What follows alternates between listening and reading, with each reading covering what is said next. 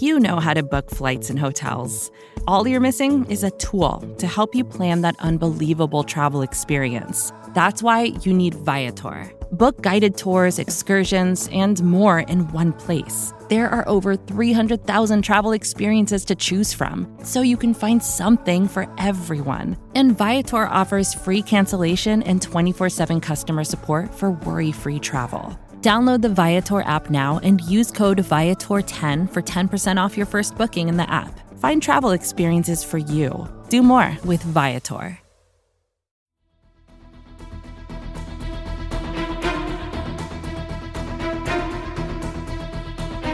Hello, Bleeding Green Nation, and welcome back to another edition of Eye on the Enemy, powered by SB Nation and Bleeding Green Nation. I'm your host, John Stolnis. You can follow me on Twitter at John Stolnis. And coming up, lots to get to on this episode of Eye on the Enemy. I'm going to give you my list of 10 bold, overly optimistic predictions for the 2022 Eagles season. I will freely admit that there's not a negative prediction in the bunch, and I'll give you the 10 bold predictions that I have for this year.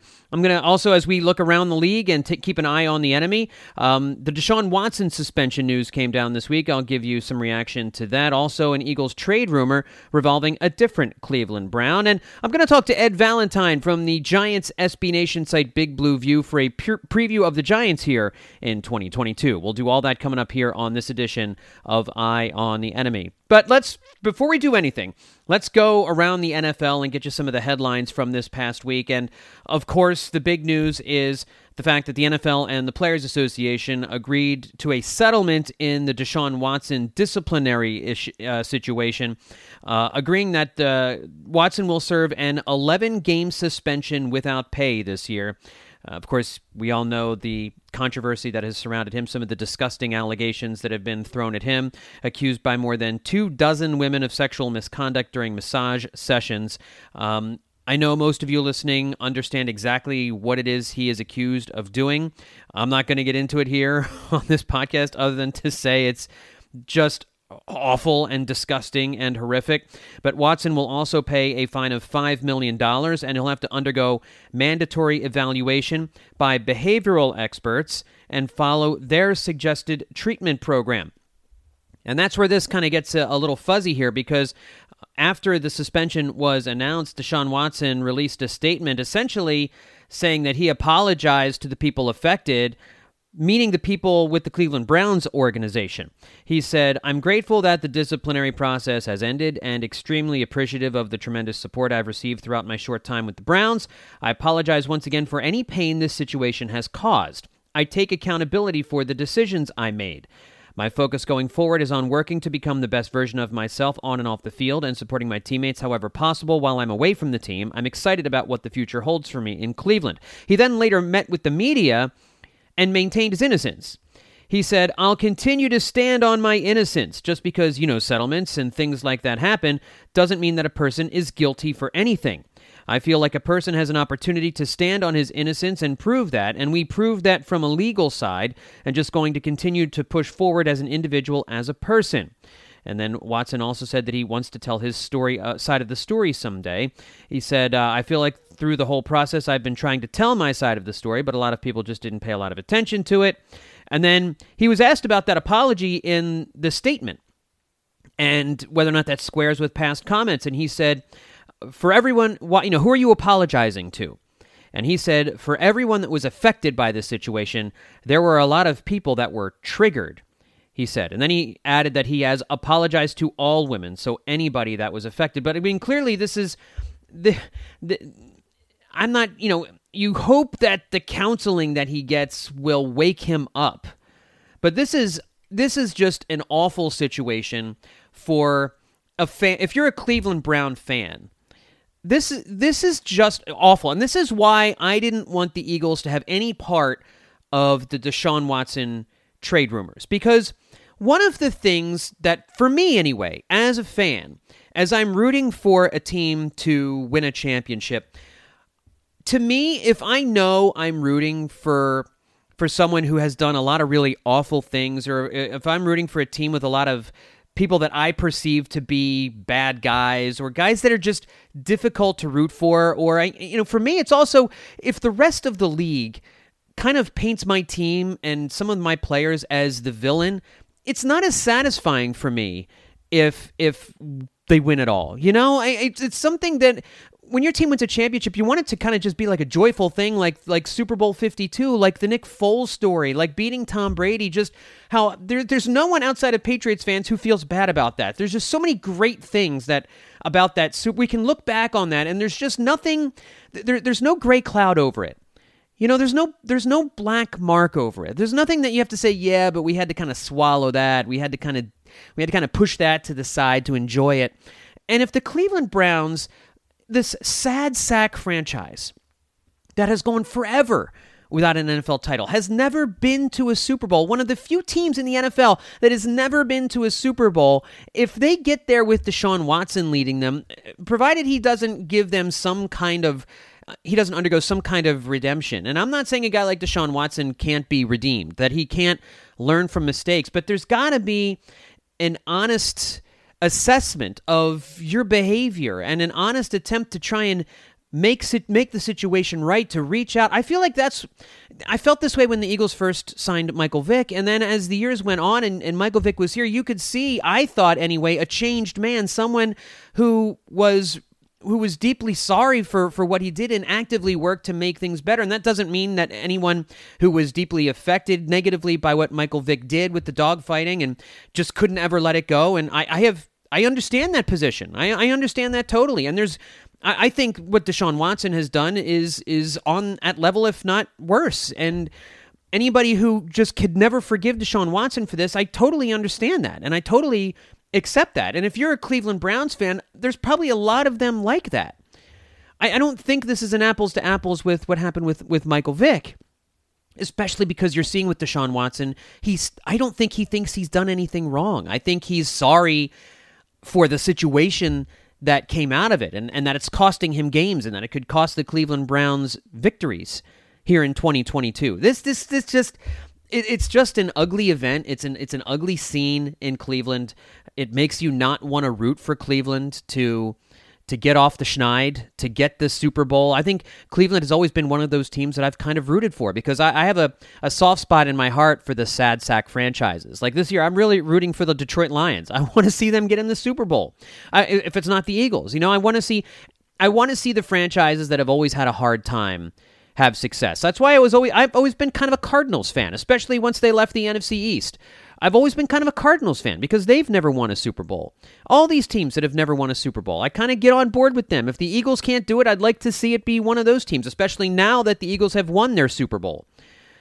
But you just can't do that with the Cleveland Browns, and I'm just glad that the Eagles did not bring a guy like Deshaun Watson into the fold so that we had to deal with this. Can you imagine going through this as an Eagles fan this past week and over these last few weeks? I don't want to imagine it. And as uncertain as I am about Jalen Hurts and his ability and his future, I know that rooting for Jalen Hurts is a whole lot easier and a whole lot more fun. And I will enjoy the success that Jalen Hurts has, whatever it is. And I know that I personally, and again, I'm just speaking for myself, I personally would have a hard time rooting for Deshaun Watson's success in an Eagles uniform. It would be very difficult for me. And I imagine it's going to be difficult for a lot of Cleveland Browns fans. So that's the latest on the Deshaun Watson. And I think it's a good thing the Eagles didn't travel down that road. I mean, it didn't seem like Deshaun Watson ever wanted to play here. And my concern is that if he did, the Eagles actually would have pulled the trigger because it certainly did seem like they were interested in him as a player. So I don't know.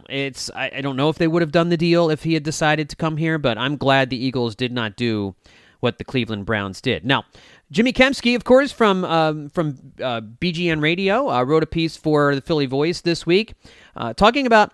Actually, it was out here on Friday, why the Eagles should trade for Browns running back Kareem Hunt. And I think this is still the one area of the team where the Eagles could add somebody from the outside.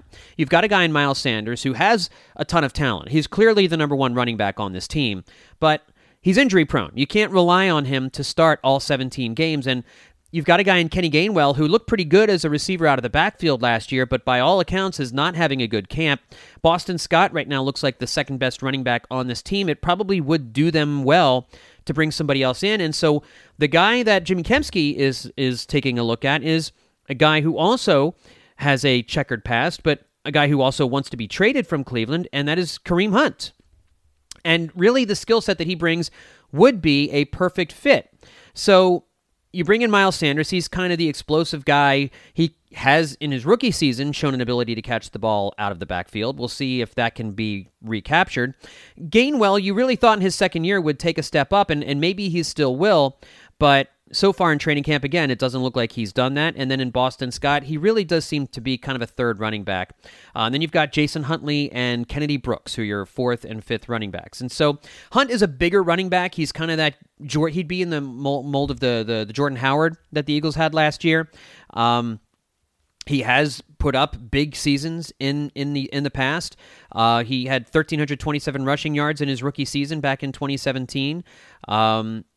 He racked up over 1,200 yards from scrimmage, 14 total touchdowns in 11 games back in 2018 with the Chiefs. But that was when the video came out of him assaulting a woman. I think it was in an elevator or in a hotel elevator, and that's just. Again, I'm not anxious to trade for a guy like that. I would probably still rather roll the dice with what the Eagles have than bring a guy like him on board. And it would make sense from a football standpoint. But for me, his past, I think negates it for me. I wouldn't bring him in. Would he make the Eagles better in 2022? Yes, I also think it's fair to watch and wait and see who else might shake out here as far as training camp cuts once all of the cuts are made. Before we get to Ed Valentine, let me give you my 10 bold, overly optimistic Eagles predictions for 2022. I wrote about this week for Bleeding Green Nation, so you can read this more in depth if you haven't already. Now, I will freely admit, every year when I do these, I try to come up with like 2 or 3 negative bold predictions because I realize that not every season is going to go perfectly. No season is going to go perfectly. Even the Eagles' Super Bowl season didn't go perfectly. The team lost their franchise quarterback in Week 13 with a torn ACL, and the guy's never been the same since. But they managed to win the Super Bowl. But stuff happens. You lose players for the season. The Eagles are going to lose a couple of starters for the season this year, probably. They're going to lose starters for extended periods of time. Things are going to happen. But I just couldn't predict any of those things this time around because I really do have good vibes about this Eagles team. I think that they look really solid on paper. The biggest question mark is the quarterback. Everywhere else, I really like what they have, and I think the rest of the roster, the rising tide is going to lift the Jalen Hurts boat, and I think he's going to do better this year simply because he has better players around him. So that is why my first bold prediction is that the Eagles' passing offense finishes in the top 5 in passing efficiency. Did you know that even with all of Hurts' issues last year throwing the football, they were still ranked 14th in DVOA? And that was with Jalen Reagor there for a whole season as your number 2. Devontae Smith in his rookie season. Quez Watkins in his first full year. A rookie head coach who had to drastically change the game plan in his quarterback's first full season running the offense. Now you've got A.J. Brown, you've got Smith, you've got Quez Watkins, you've got Zach Pascal, who's looked really good in training camp. Dallas Goedert's there. And you've got another full year of Hurts working with the same coaching staff. I think that's big. I don't think that's being talked about nearly enough. I'm not sold on Jalen Hurts as the guy, but what you want, like, is what the Eagles had with Andy Reid and Donovan McNabb and Brad Childress for a number of years, and then Marty Monenweg for a number of years, is you have consistency with the offensive coaching staff and the quarterback. No matter how good or bad talent-wise the quarterback might be, that is always going to help. Top 5 is a bold prediction. It's probably more likely they are top 10, but it would not be a bold prediction if I said top 10, so I went top 5 in passing DVOA by the end of the year. Bold prediction number 2, Jordan Davis wins Defensive Rookie of the Year. I mean, you saw him against the Jets. I'm very curious to see what he's going to look like against the Browns in this next preseason game, but they were triple teaming him. And in some cases, quadruple teaming him. Double teaming him with starting offensive linemen. Connor McGovern and Laken Tomlinson have 171 combined NFL starts, and they had to double team him, and Jordan Davis was still getting penetration. he's going to be, he's not going to put up the counting stats that Micah Parsons did last year, but I think he's going to make just as big an impact and win Defensive Rookie of the Year. A.J. Brown will lead all Eagles receivers with 12 touchdowns. Let's see, he had 11 in 2020 with the Titans. I think he was on pace for 12 last year if he hadn't gotten hurt. So I think he's going to be a big weapon with his size inside the 20, and I've got him hauling in 12 or more touchdowns here in 2022. Now, this next prediction is definitely overly optimistic. I think Devontae Smith and A.J. Brown will both go over 1,000 yards receiving. Now, no single Eagles receiver has gone over 1,000 yards receiving since Jeremy Maclin went 13-18 in 2014. 1,318 yards that year. So sure, it's overly optimistic and bold that the Eagles would have two receivers in the same season, considering they've never done it in franchise history. But that's why it's a bold prediction, and I predict Smith and Brown will do it. Miles Sanders will finish with over 1,000 total yards combined from scrimmage. He did that in his rookie season. I think he's a guy who could clear 1,000 yards rushing, especially if the Eagles run the ball and they don't go out and they sign a Jordan Howard replacement. I think it's going to mean more touches for Miles Sanders. I think either way, he gets over 1,000 yards from scrimmage this year, and it could be over 1,000 yards rushing. But I think we're going to see Miles Sanders have the best season of his career, especially in a contract year. Another bold prediction, Jalen Hurts will join the 3,750-plus passing yard and 500-plus rushing yard club. You have to increase the passing numbers because I've already said that I think he's going to go over 1,000 yards with Devontae Smith and A.J. Brown, and I think Quez Watkins will get some, Pascal will get some, Goddard will get some, and the running backs will get some. I do think over 4,000 yards and 750 rushing yards is a little bit too much. He had more than 750 rushing yards last year. If we think he's going to go 4,750, the only player in NFL history to do that is Josh Allen. He did that last year. If you want to bring down the rushing yards and say the 4,500 club, only 5 players have ever done that. So I think both of those are insane. And I don't want you guys to think I'm insane. So I'm going with 3,750 passing yards and 500 rushing yards. A feat still rare that only 11 quarterbacks in NFL history have ever done that. And you can see the list in my article. One Eagle on that list, Randall Cunningham, way back in 1988. I think at least one linebacker makes the Pro Bowl. Who will it be? Will it be Kaiser White? Will it be Nakobe Dean? Both look great against the Jets. Will it be TJ Edwards, who's the steady as a rock guy? Are you going to consider Hassan Reddick a linebacker or a defensive end? It could end up being Hassan Reddick from the linebacker position. But I know I like Kaiser White or Nakobe Dean. And I think it's more likely to be Kaiser White because I think he's a little bit more ready to play than Nakobe Dean, although Dean did look good against the Jets. I think Hassan Reddick will notch 12 or more sacks. Last year, Reddick tallied 11 sacks. He had 12 and a half the year before. So I know that doesn't sound like this would be a tremendously bold prediction, but think about it. Only one Eagle defender has had at least 10 sacks in a season since Cox put up 10 and a half in 2015. And no one has reached 12 sacks since Connor Barwin's 14 and a half in 2014. So I still think predicting 12 for Reddick, especially in an Eagles uniform, feels pretty bold to me. I think the defense will finish top 5 in takeaways this year. Last season, Gannon's conservative defense had just 16 takeaways in 17 games, 12 interceptions, 4 fumbles. Only 4 teams had fewer. But now you've got James Bradbury back there with Darius Slay and Avonte Maddox. I know the safety position still has to be ironed out, but I think you're going to see a big jump in interceptions. I think these linebackers are going to make plays, guys. It's going to be incredible watching a linebacking core make plays, interceptions, forced fumbles, forcing QBs into making mistakes. I think Jordan Davis is going to help make QBs throw more picks by getting in their faces. I think you're going to see a big jump up the leaderboards for the Eagles defense in terms of takeaways. And then my final bold prediction, I think this Eagles team is good enough to advance to the NFC Championship game. I'm not saying they win it and get to the Super Bowl, but I think with this wide-open NFC, the Eagles are going to advance to the NFC Championship game. The Cowboys subtracted more than they added this offseason, so I think the Eagles are winning the division. The Packers offense, I think, is going to take a step back without Davante Adams. I don't think you can undercut the offseason controversy the Buccaneers had with the retirement of Bruce Arians. And then the unretirement of Tom Brady and did Tom Brady force out Arians and all this other stuff going on. The 49ers have a good roster, but they have a brand new unproven quarterback. And then Russell Wilson is gone. There's no Seahawks that you have to worry about. And when you look at the Rams, It's really hard to repeat as Super Bowl champions. So there's no, I think the Rams take a little bit of a step back simply because that's what we usually see from Super Bowl champions not named the New England Patriots. So it's all there for the Eagles to make a deep playoff run and win a couple of playoff games. I predict the Eagles will at least make it to the NFC title game this season, if not, go further.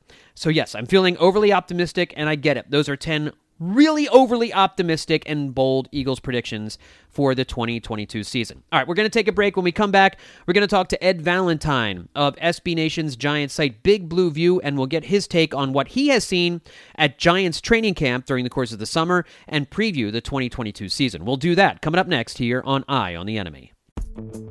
Vacations can be tricky. You already know how to book flights and hotels, but now the only thing you're missing is, the actual travel experience. Because is it really a vacation if you're just sitting around like you would at home? You need a tool to get the most out of your time away. That's where Viator steps in. You can book guided tours, activities, excursions, and more in one place to make your trip truly unforgettable. Viator has over 300,000 travel experiences to choose from. Everything from simple tours to extreme adventures and all the niche, interesting stuff in between. So you can plan something that everyone you're traveling with will enjoy. Real traveler reviews give the inside scoop from people who already been on the experiences you're considering, so you can plan with confidence. Free cancellation helps you plan for the unexpected. And 24/7 customer support means you can travel worry-free. Download the Viator app now and use code Viator10 for 10% off your first booking in the app. Find travel experiences for you. Do more with Viator. Support for this show comes from Atlassian. Atlassian software like Jira, Confluence, and Loom help power global collaboration for all teams so they can accomplish everything that's impossible alone. Because individually we're great, but together we're so much better. That's why millions of teams around the world, including 75% of the Fortune 500, trust Atlassian software for everything from space exploration and green energy to delivering pizzas and podcasts. Whether you're a team of 2, 200, or 2 million, or whether your team is around the corner or on another continent altogether, Atlassian software is built to help keep you all on the same page from start to finish. That way, every one of your teams, from engineering and IT to marketing, HR, and legal, can stay connected and move together as one towards shared company-wide goals. Learn how to unleash the potential of your team at Atlassian.com. That's Atlassian.com. Atlassian. Well, we're going to be taking a look now at our enemy up north, and of course we're talking about the New York Giants, the only enemy we have above us right now here as you folks are listening in Philadelphia. And the New York Giants, of course, most people have them picked to finish last in the NFC East, but a regime change in New York with Brian Daboll coming aboard, replacing Joe Judge, has Giants fans, I think, a little more optimistic than they have been in recent seasons, and of course Dave Gettleman is no longer there. So joining me to talk about what training camp has been like covering the New York Giants and where that team stands heading into 2022 is Ed Valentine. He's a writer and podcast host for Big Blue View, the SB Nation New York Giants site. You can follow him on Twitter at Valentine_Ed. Good friend of the podcast. Ed Valentine, welcome back to Eye on the Enemy. How are you, buddy? Good, John. Thanks for having me. And here we go again with another NFL season. That's right. I mean, we are getting closer every single day, and I don't know what the vibes are up there in New York, because I know expectations are not that this is a playoff team, right? I mean, nobody's expecting the Giants to really surprise anyone, but I would imagine that there has to be a little bit more positivity, because the Giants this offseason went and they brought in some very smart people from an organization in Buffalo that has completely done a 180 over these last few years. It's now a juggernaut, and they're hoping for the same kind of turnaround now. Did they say downstate in New York? I mean, it's not upstate, so, closer to the Big Apple, I guess would be a better way to put it. So just what are the vibes right now among Giants fans, among your readers over there at Big Blue View with this new regime in place? Well, John, it's very interesting. SB Nation does a poll called SB Nation Reacts, and the last poll that came out was, are you confident in the direction of your team? And believe it or not, 95% of those who voted in that poll said they were confident in the direction of the team. Wow! I get feeling good, but that number surprises me. It surprised me too. And now that, to me, that's a long-term, long-range, feel good, feel optimistic. That is, Dave Gettleman is gone, Joe Judge is gone, Pat Shurmur is gone. And as you said, there are smart people in charge now. Joe Schoen, I think, was a terrific hire as a GM. He brought in Brian Daboll, who absolutely deserves an opportunity to be an NFL head coach, and those guys are pretty much, teams use the phrase, they're joined at the hip. These guys have the same philosophy in a lot of ways. They came from the same place. I think a lot of the optimism from Giants fans regards the front office and the head coach, not necessarily the roster, the quarterback, and how that team will do in 2022. Well, and I think they have the advantage of hitting the ground running because, like you mentioned, they both are coming from the same place at the same time. So it's not a situation where you have an existing general manager hiring a coach from another organization where it takes time to get to know each other. Maybe even though you've hired this guy, maybe your philosophies don't exactly line up, they don't exactly mesh, but these guys have been working together as a team, having a lot of success in Buffalo, and now they come together at the same time to put into place, I would imagine, the practices that they started in Buffalo and see if they're going to work here in New York. You don't have this situation where you might have the head coach and the GM butting heads or there being friction or misunderstanding because these guys have been working together for so long. And I got to imagine if you want consistency in an organization, having an owner and a GM and a head coach that are all on the same page is enormous.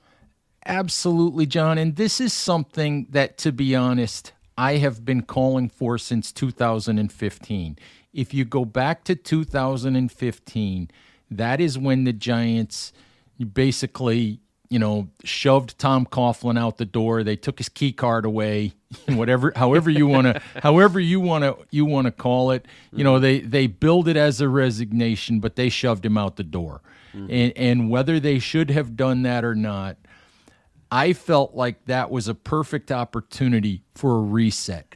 In Tom Coughlin's, in the goodbye press conference, co-owner John Mara stood up in front of us and he said, we're relieving Tom Coughlin of the coaching duties, but this mess that we're in is not Tom Coughlin's fault. This mess that we're in is on the GM because of the talent base that our coaching staff has been operating with. And yet they kept the GM.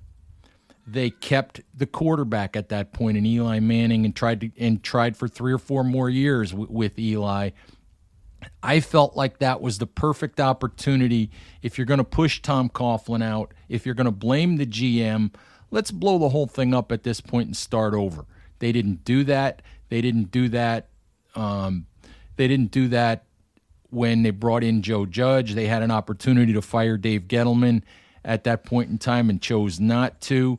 So this, for the first time in a long time for me, feels like a complete reset. And I think that's another reason why Giants fans are optimistic. It's something that they've wanted for a while.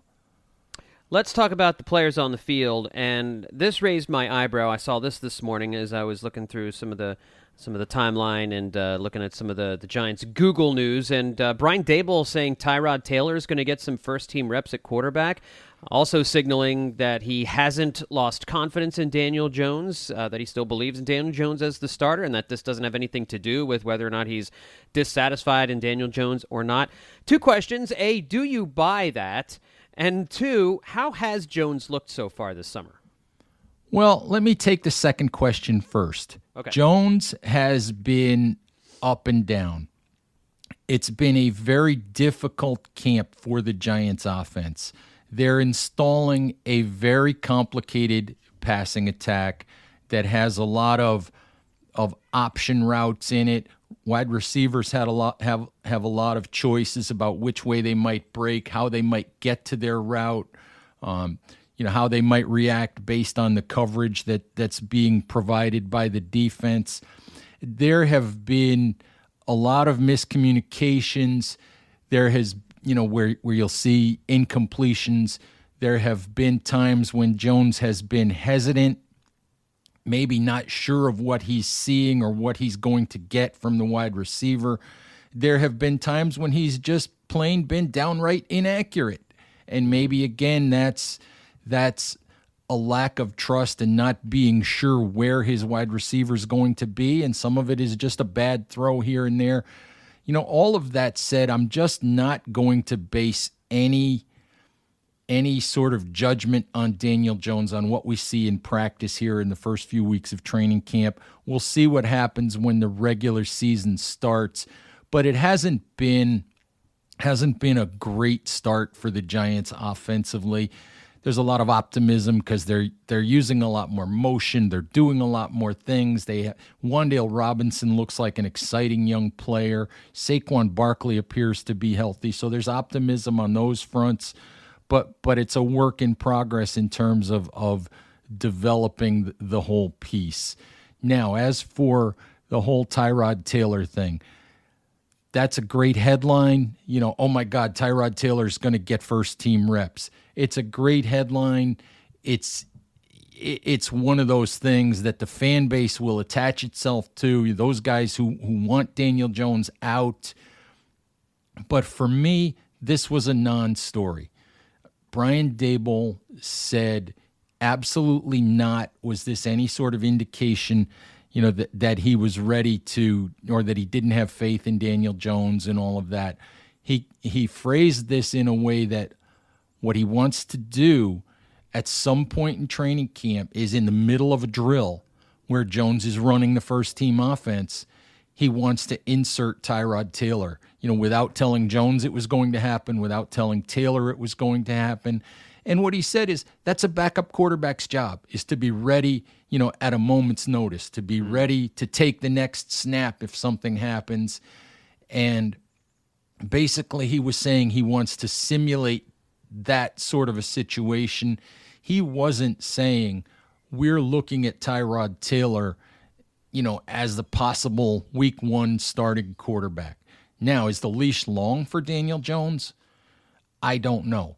But there is a leash. There's no guarantee that, while there is a guarantee, I think, that he starts week one and starts the season, there's no guarantee that he finishes the season as the quarterback. I don't know if a change would happen 6 weeks in, 12 weeks in, but there's no guarantee. A lot of what this season is about is Brian Daboll and Joe Schoen making the determination of whether or not they can go forward with Jones. Sure. And that's the big question for the Giants. And it's frankly the big question for the Eagles. And it's a big question for the Commanders, really. Any team not named the Dallas Cowboys in this division, this is a very important year for their quarterback situation. As you've been watching these guys in camp, I know you've been down at practices, taking it all in. What do you think has been the strongest position group for the Giants so far here this summer? Oh, the strongest position group, it's really a two-person position group. It's Dexter Lawrence and Leonard Williams on the middle of that defensive line. Those two guys have been absolute wrecking balls the entire training camp. Those two guys, they've been dominant inside. Dexter Lawrence has been terrific. Leonard Williams has been terrific. I think those two guys are pointed toward terrific seasons. I think that there are some interesting competitions across the roster. Running back is one. Probably the edge defenders is another one, where with Kayvon Thibodeau and Azeez Ojulari and a couple of other young players, they've got some depth. Yeah, but there are still a lot of holes and a lot of question marks on this roster. Well, let's talk about a couple of those. Like, what do you think is the weakest positional group, or the spots on the Giants that really need the most work right now? Well, it's interesting because Joe Schoen has said several times that, hey, in a couple of weeks, there's going to be 1,300 players who are out of jobs. Yeah. And I'm guessing that a handful of those guys are going to wind up as New York Giants. They need help at cornerback, because James Bradbury's obviously an Eagle now, and looking very good in the summertime here so far. Yeah, he's a good player. He may not, in all honesty, he may not be the perfect Wink Martindale cornerback because he's not a guy who can chase wide receivers one-on-one all over the field all the time and consistently win those matchups. He'll get burned by speed sometimes, but he's a good player. He's a smart player. In zone defenses, he's excellent. He's a big loss for the Giants and a big gain for the Eagles. There's no doubt about that. But the Giants are reasonably happy with their starters at corner. Adoree Jackson, Aaron Robinson, Darnay Holmes. They have no depth behind them at all. I have no idea what they're going to do at tight end, other than rookie Daniel Bellinger. I also have no idea how the backup offensive line is going to shape up. I think the Giants are okay with the starters that they have on the offensive line, but that's another area where I think they'll try to supplement. Are there any players in particular in camp who are surprising you that could actually make an impact on the Giants roster in 2022? Because I know every summer there are these guys, the fifth-string wide receiver, the guys who are battling for the last spot. You're like, oh, this guy's having a great camp. Oh, this guy looks really good. And then you never hear from them during the regular season. But is there anybody on the roster that you've been particularly impressed by who you think has a chance to make a real impact in the regular season? Well, this is another interesting one, John, because there's been a lot of gnashing of teeth about Kenny Golladay, about the Giants' $72 million man who didn't manage to be one of the 278 NFL players who caught a receiving touchdown in 2021. It's incredible. It is very incredible. But what's interesting, among the guys that you might say were bottom of the roster guys or guys who you weren't sure were going to make the roster, maybe when training camp began. Third-year wide receiver Colin Johnson, 6'6", 220-pound guy, and has actually been taking away some of Galladay's reps over the last week or two. Had a very, very impressive camp so far. I think he caught 7 passes in the preseason game. And obviously preseason numbers and all of that, they don't mean anything when it comes to the regular season. But Johnson's an intriguing guy who has that size and that strength and can do some of the things that the Giants are expecting and paying Kenny Golladay to do. So he's one to keep an eye on.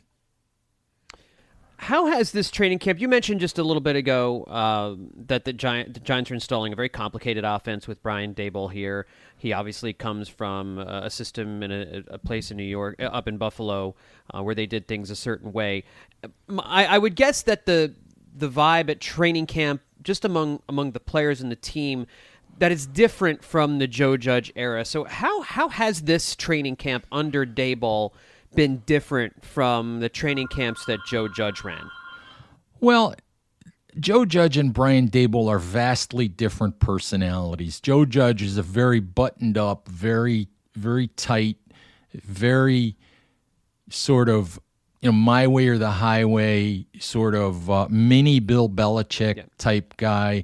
Seemed like an unpleasant fella, Ed, if I could be that for you. I liked Joe Judge as a person. I mean, I had some decent interactions with Joe. I thought that Joe wanted to win and wanted to do well, but a little bit like the Ben McAdoo experiment as Giants head coach back in 2016 and 17.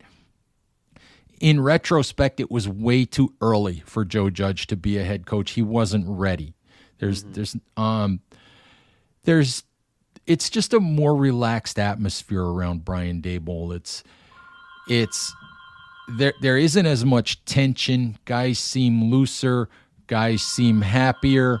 And that's, who knows how it's all going to play out, but that's the way I look at it right now, is that it just seems like it's not as uptight around the Giants with Daboll as it was with Joe Judge, and hopefully, guys will say things like, we're just being allowed to play, and I think there was a lot with Joe of guys looking over their shoulders and worrying about making mistakes more than just playing football and seeing what would happen.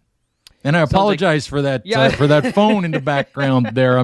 I'm sitting in my living room and and the phone decided to go off. Sorry about that. Well, no, you had a spam caller there. It's why they didn't leave a message for you. No, it's totally cool. We've all been there for sure. It's probably somebody trying to get you to take care of your car insurance, or your warranty's about to expire. So sure, sell me an island. I feel like you missed an opportunity there, buddy. So last question for you, though. Is there a path for the Giants to make the playoffs this season that you can see?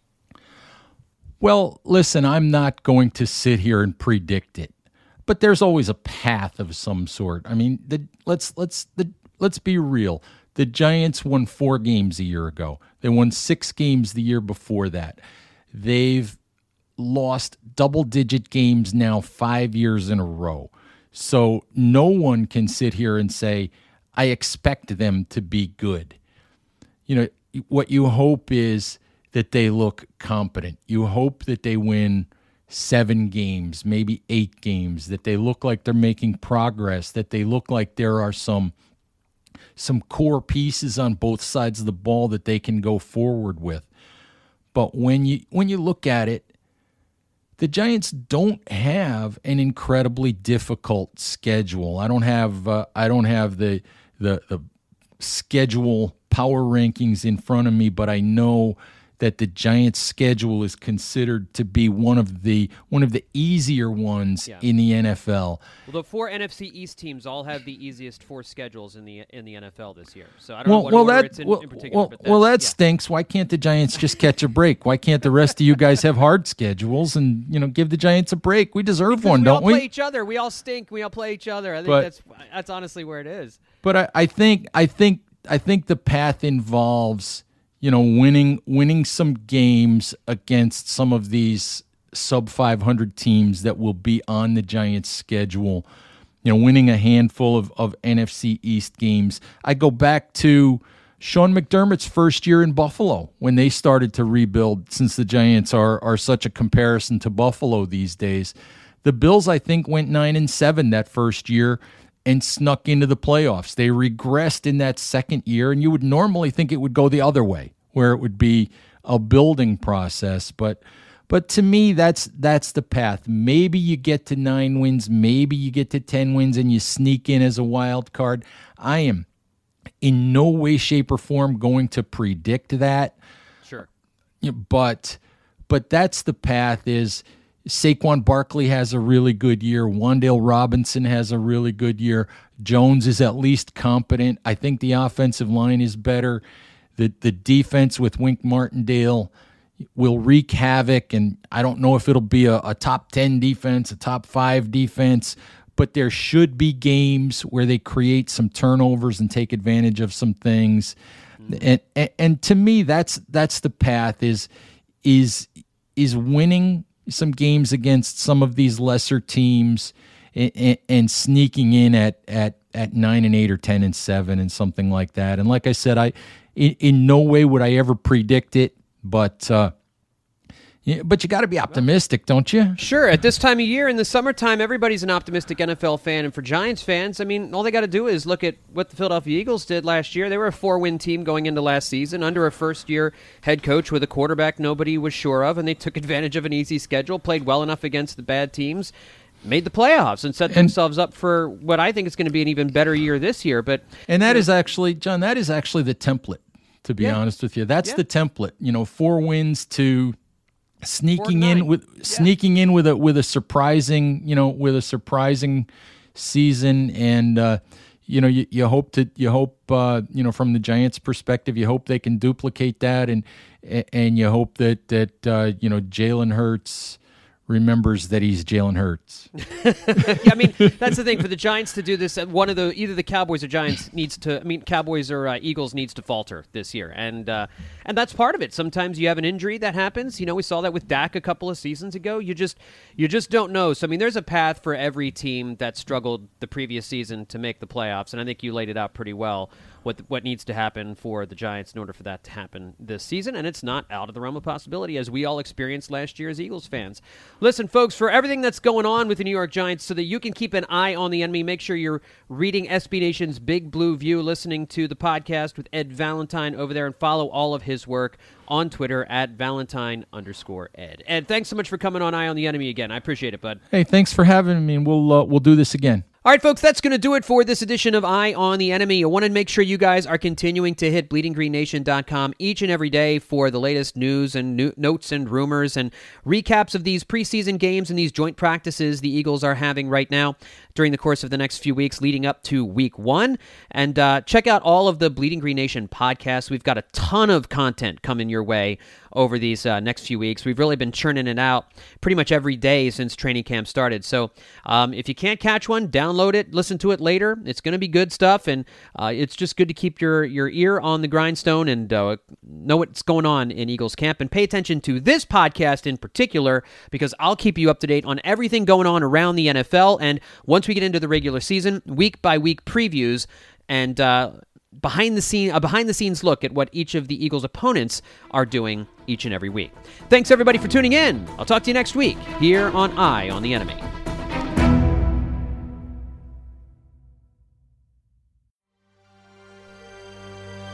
BGN.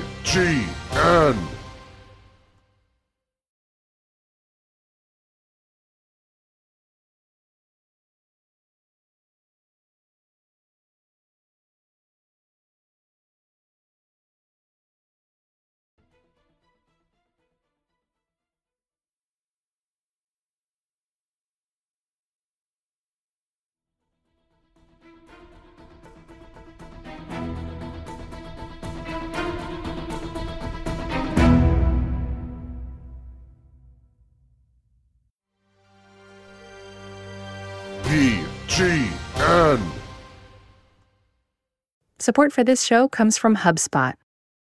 More to-dos, less time, and an infinite number of tools to keep track of. Doing business has never felt harder. But you don't need a miracle to hit your goals. You just need HubSpot, because their all-in-one customer platform can make growing your business infinitely easier. Imagine this: high-quality leads, fast closing deals, wildly happy customers, and more benchmark-breaking quarters. It's not a miracle. It's HubSpot.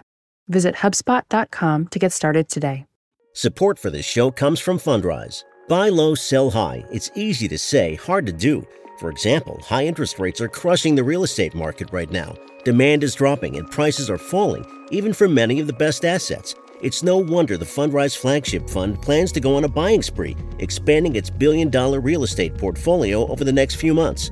You can add the Fundrise Flagship Fund to your portfolio in just minutes, and with as little as $10 by visiting fundrise.com/Fox. Carefully consider the investment objectives, risks, charges, and expenses of the Fundrise Flagship Fund before investing. This and other information can be found in the fund's prospectus at fundrise.com/flagship. This is a paid advertisement.